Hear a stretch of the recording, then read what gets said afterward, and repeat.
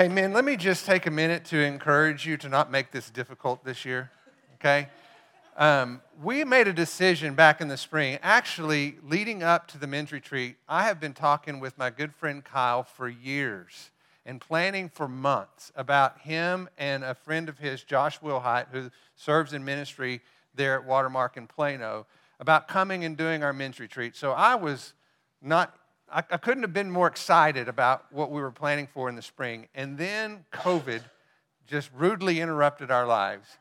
And we had a choice at that point to say, we'll just do it next year. Or we could look at all that we had planned and said, this is too good to wait. Let's do it in the fall as soon as we get an opportunity to make those arrangements. And let's just do this. I told Brian this week, I want to name the retreat this year, Man Up.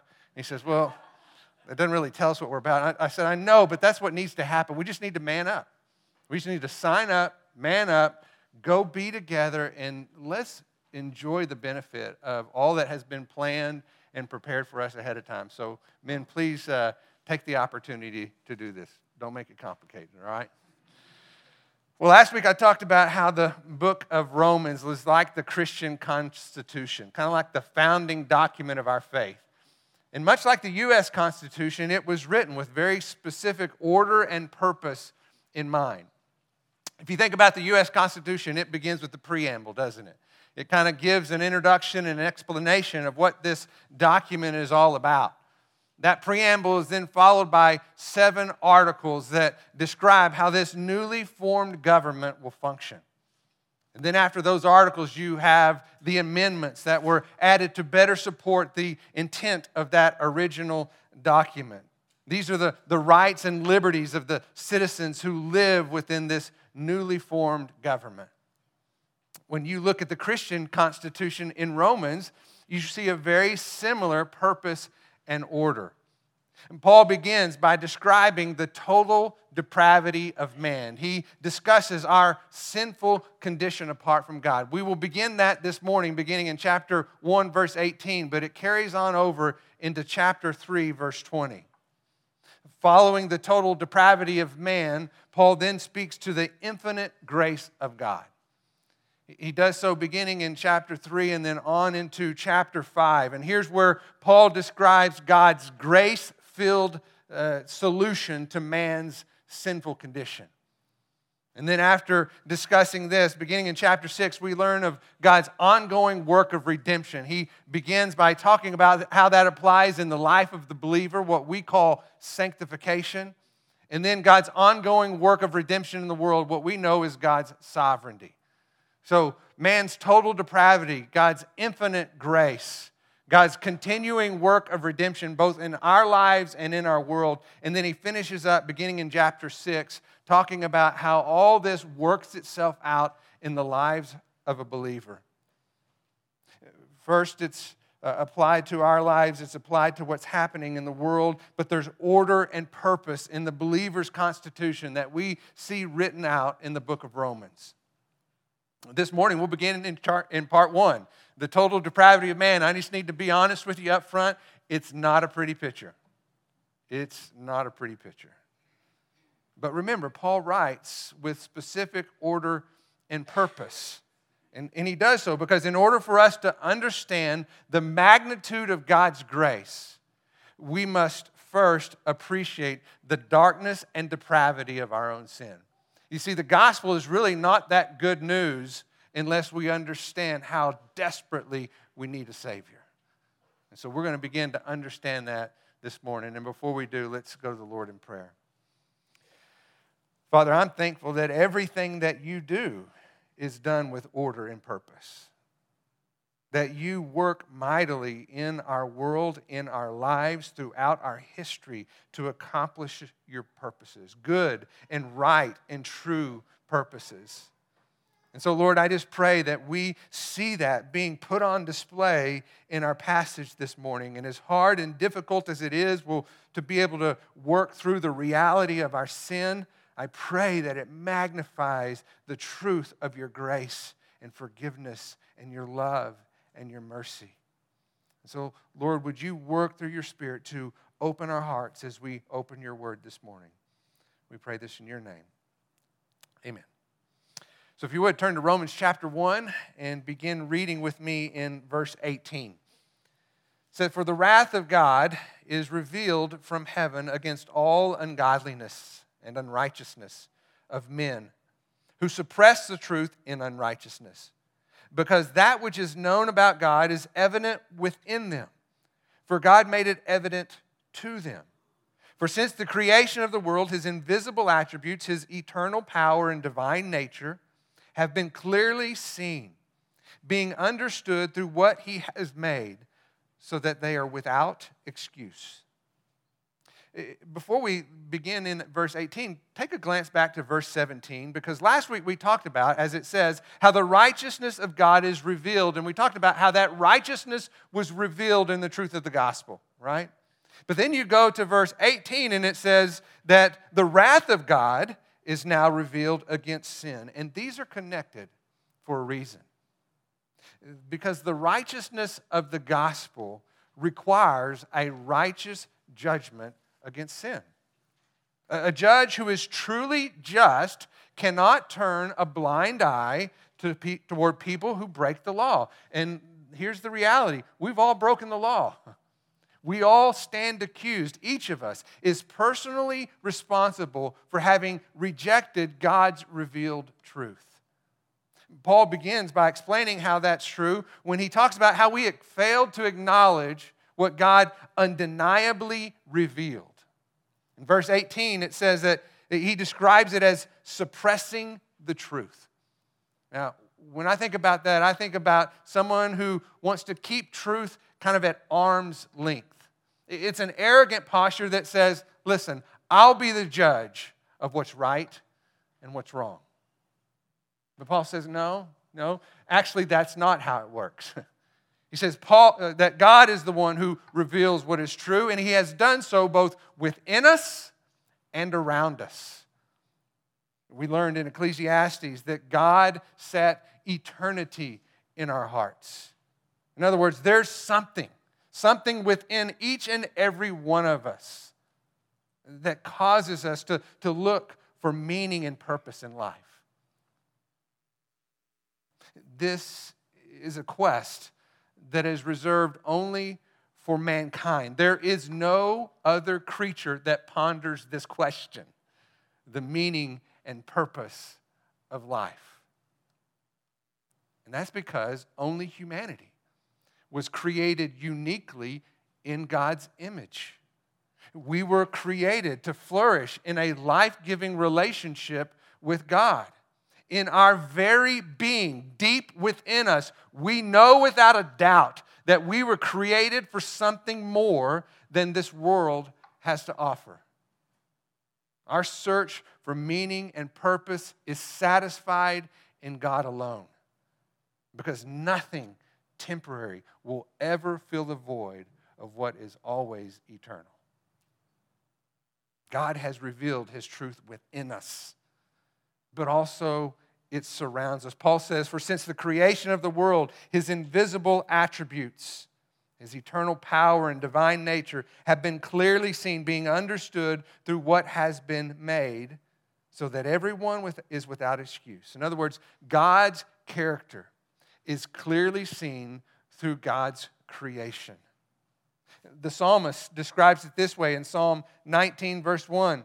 He says, the heavens are declaring the glory of God, and their expanse is declaring the work of his hands. Day to day pours forth speech, and night to night reveals knowledge.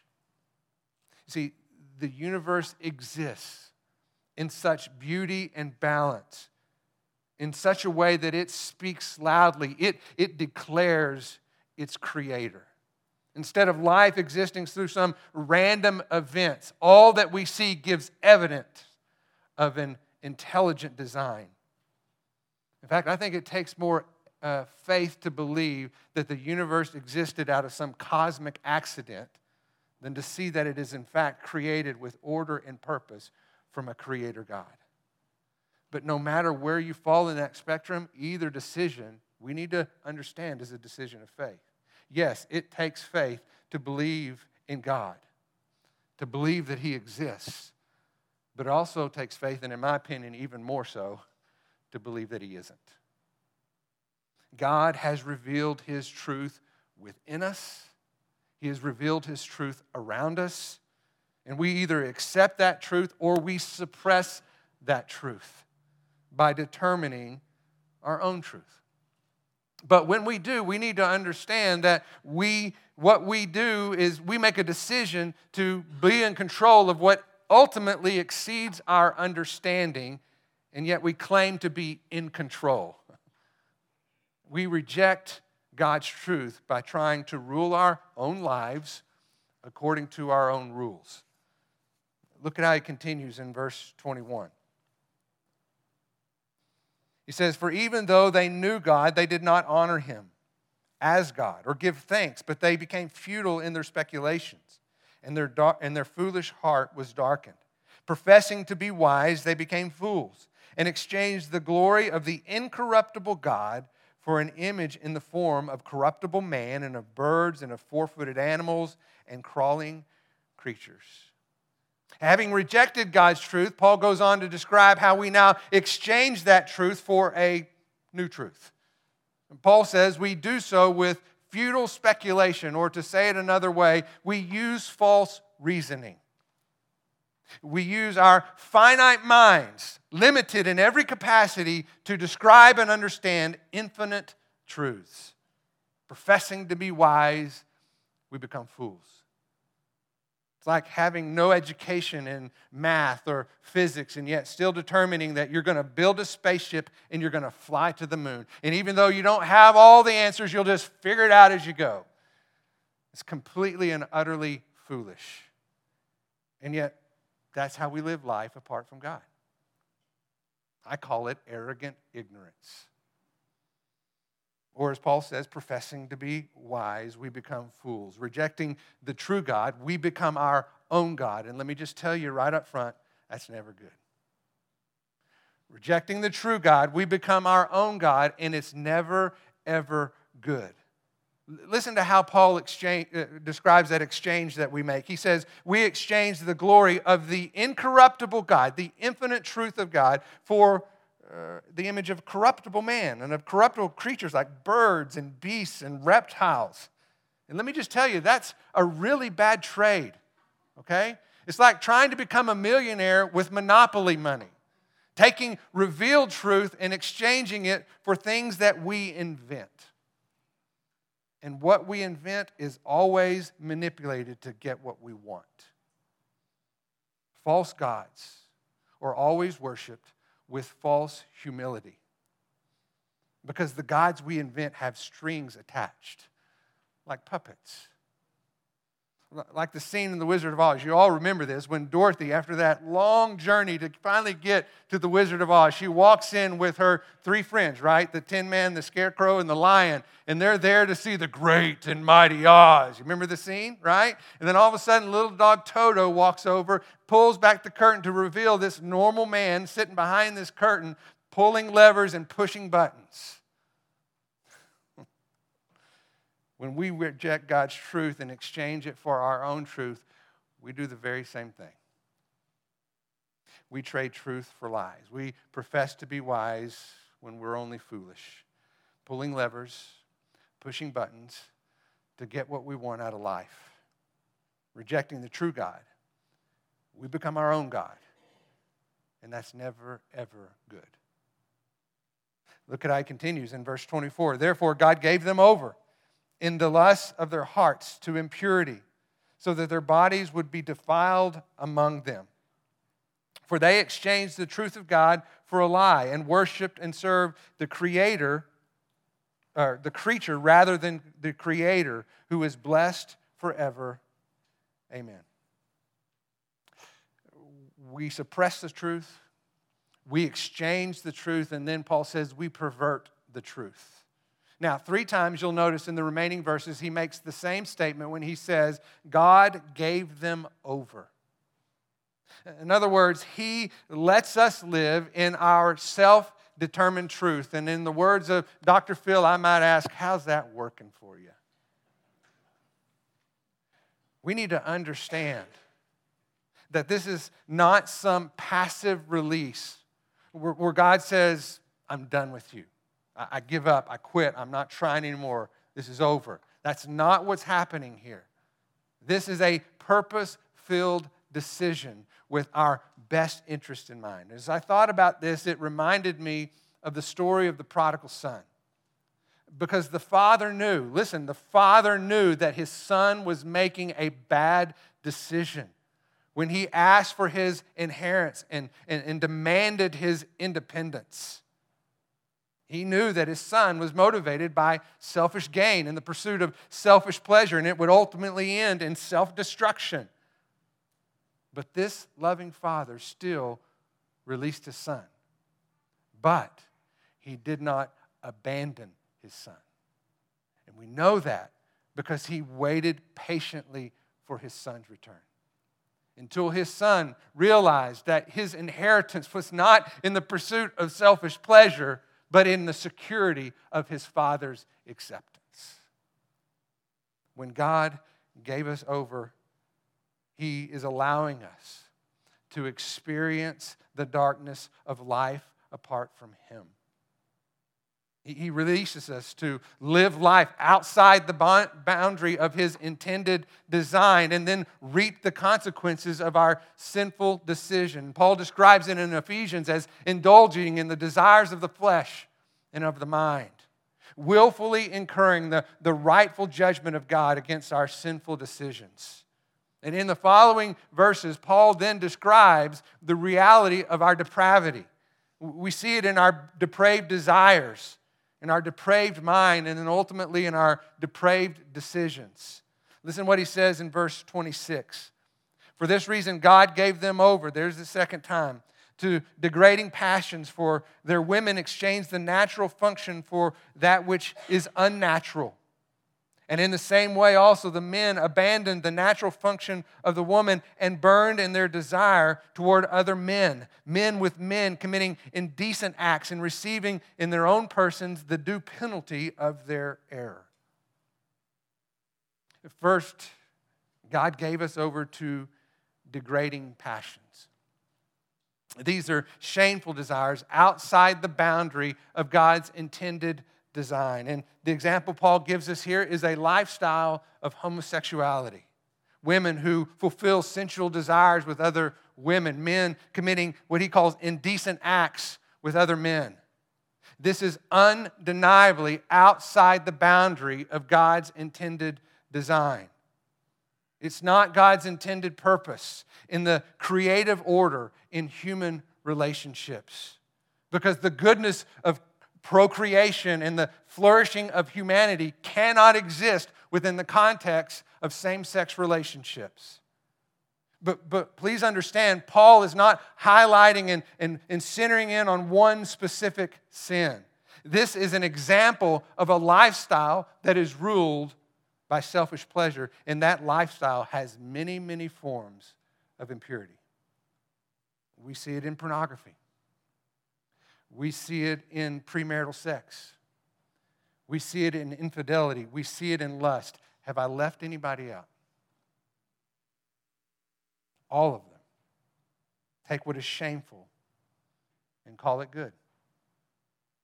Willfully choosing to live outside the boundaries of God's intended design. Paul says there's a due penalty for these sinful decisions. And I believe he's talking more than just sinful or sexually transmitted diseases here. I think there's more going on. In fact, I think even worse is that these sinful lifestyles that center around immorality lead to a loss of identity. We become something different than who God created us to be. We choose our own identity instead of living out of the one that God gave us to thrive in. Because we cannot flourish when we forfeit God's divinely ordained purpose for our life, no matter what sinful lifestyle we might choose to pursue. When our depraved desires overrule God's design, it always, always, always leads to destruction. Think about it like this. Think about a fish who wants to find freedom. So he willfully jumps out of the ocean to land on dry soil so that he can be free from the water. You see, in our effort to find freedom, we cannot survive outside of the environment for which we were created to flourish in. That fish won't survive, and neither will we. Look at how he continues in verse 28. He says, and just as they did not see fit to acknowledge God any longer, God gave them over, there it is again, to a depraved mind, to do those things which are not proper, being filled with all unrighteousness, wickedness, greed, evil, full of envy, murder, strife, deceit, malice.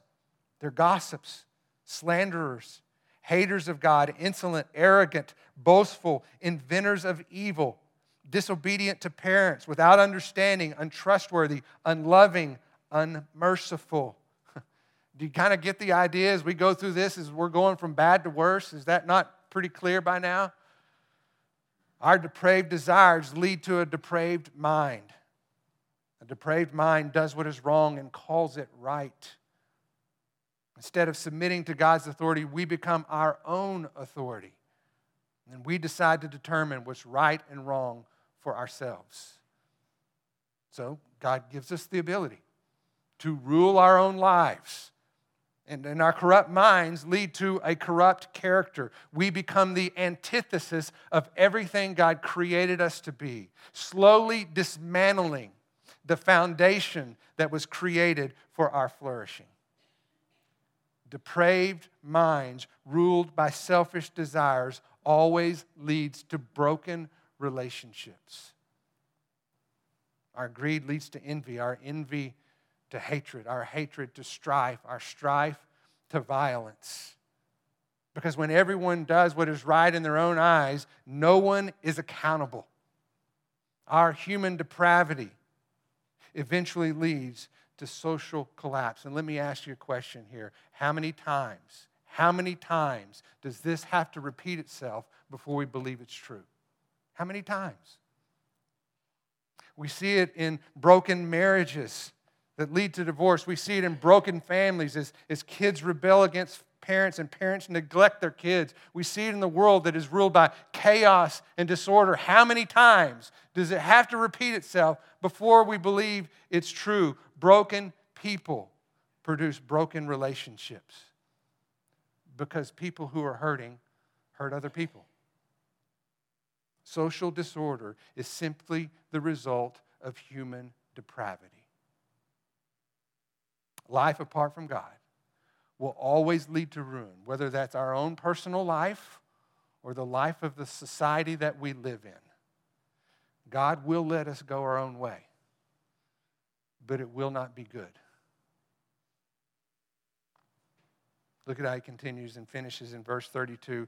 And although they know the ordinance of God, that those who practice such things are worthy of death, they not only do the same, but also give hearty approval to those who practice them.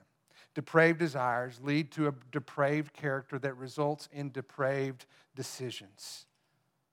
Not only do we strongly justify our own sin, we give hearty approval to the sin of others. The way we might hear that in our world today is this: you do you.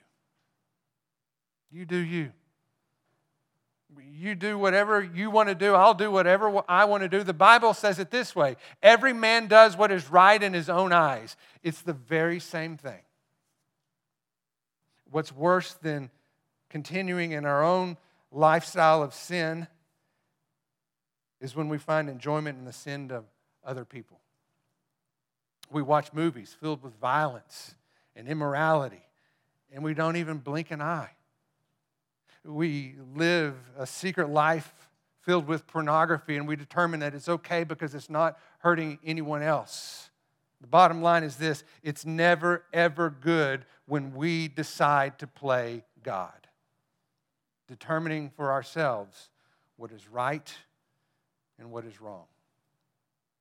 Our willful decision to reject God's rule leads to our self-destruction. Because if God does not sustain us, we will destroy ourselves. Exchanging truth for a lie, we foolishly seek to flourish in God's creation on our own terms.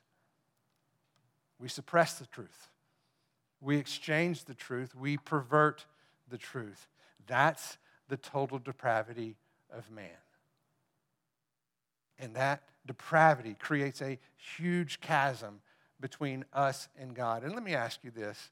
Is there anything about our depravity that merits God's mercy? Did you see anything in there? I sure don't. And yet, even though our Heavenly Father releases us, He does not abandon us. Think about that. Even though He lets us go our own way, He does not abandon us. Instead of letting us wander aimlessly in the dark, He shines forth His light. And that life is made evident in the life and ministry of Jesus Christ our Lord. Colossians tells us that God rescues us. He rescues us from the domain of darkness and transfers us into the kingdom of His beloved Son, in whom we have redemption, the forgiveness of our sins. God's mercy is a rescue mission. But we can only embrace the good news of a Savior if we acknowledge the depravity of our sin. You see, God cannot turn a blind eye to our sinful choices, sinful decisions that result from rejecting God's truth, willfully choosing to rule our own lives, foolishly determining what is good and what is right for ourselves. And we need to understand that's what we do every single time we sin. We take what God says is wrong and we determine that it's right for us. And here's the deal. You cannot do enough right to resolve all the wrongs. You cannot do enough good to cover all that you've done bad. The best, in fact, the only thing that we can do is to admit that we are a sinner and acknowledge our guilt. And then look at the cross and see our guilt, the punishment that we deserve being placed on Jesus on our behalf. We have to believe, as we learn in 2 Corinthians, that He who knew no sin became sin. And we need to understand that that's our sin individually, so that we might become the righteousness of God in Him, like the prodigal son. We must find our security not in the pursuit of selfish pleasure, but in the eternal, loving acceptance of our Heavenly Father. A Father who waits patiently, who looks longingly with eyes filled with forgiveness and with grace. A Father who wants you to flourish in His loving care. True freedom is not found in doing what we want to do. That leads to slavery. True freedom is becoming everything God created us to be and trusting in Him more than we trust ourselves. That's the message of the gospel. Let me pray for us and then we'll close in song. Lord, this is heavy. I feel it. I see it. But it's true. And until we recognize the reality of our sin, we will not embrace our need for a Savior. And Father, the more we understand the depravity of our sin, the depths of which that darkness goes, the more we will rejoice in the magnitude of the mercy that was extended to rescue us. Our worship of a Savior is tied directly to our understanding of the need we have apart from Him. And so, Father, I pray that as we finish up this morning and sing this song of worship, that our hearts, knowing from that which we have been rescued, would sing all the more loudly with rejoicing hearts because of the great work that You have done by taking what we deserve and placing it upon Yourself, so that we can become everything You created us to be, flourishing within the boundaries of Your intended design, which is filled with His goodness and love and mercy. Thank you for your forgiveness and your grace, your mercy that is new every morning. We pray this in your name. Amen. Let's stand together. Amen. Let me be honest with you. There's a part of me that wants to apologize for a sermon like this because it's not very popular and it's hard. But here's the reality. I think that one of the reasons that we're in the mess we are in the world today is because we don't talk about the depravity of our sin and who we are apart from God. And too many times, even as believers, we can convince ourselves that we're doing just fine on our own. And I need you to understand, by the truth of God's word, you are not. You're not doing just fine. And you desperately need a Savior. And I want you to understand this about what we talked about this morning. That Savior has not abandoned you. He stands ready to forgive you, to embrace you, and to throw a feast for you, just like we see with the prodigal son. So no matter where you are in your life in this moment, I pray that you run to that Savior. And if you're running out of rejoicing because of all that he has done, then soak up the gladness and the goodness of who he is. And if you're running for forgiveness and grace and mercy, then you know that he has his arms wide open and he welcomes you home. So when you leave today, grab a hold of these truths. And no matter what you hear out there, know that this is God's word for your life. Amen? Let me pray. Lord, thank you for our time together this morning. Thank you for not holding back the hard stuff so that we can greatly appreciate the good stuff. Lord, thank you for the promise of your forgiveness and grace, even in the rebellion of our sin. And thank you for not abandoning us. Thank you for waiting patiently for us. I just pray, Lord, that individually and corporately as your people, we may turn our hearts towards you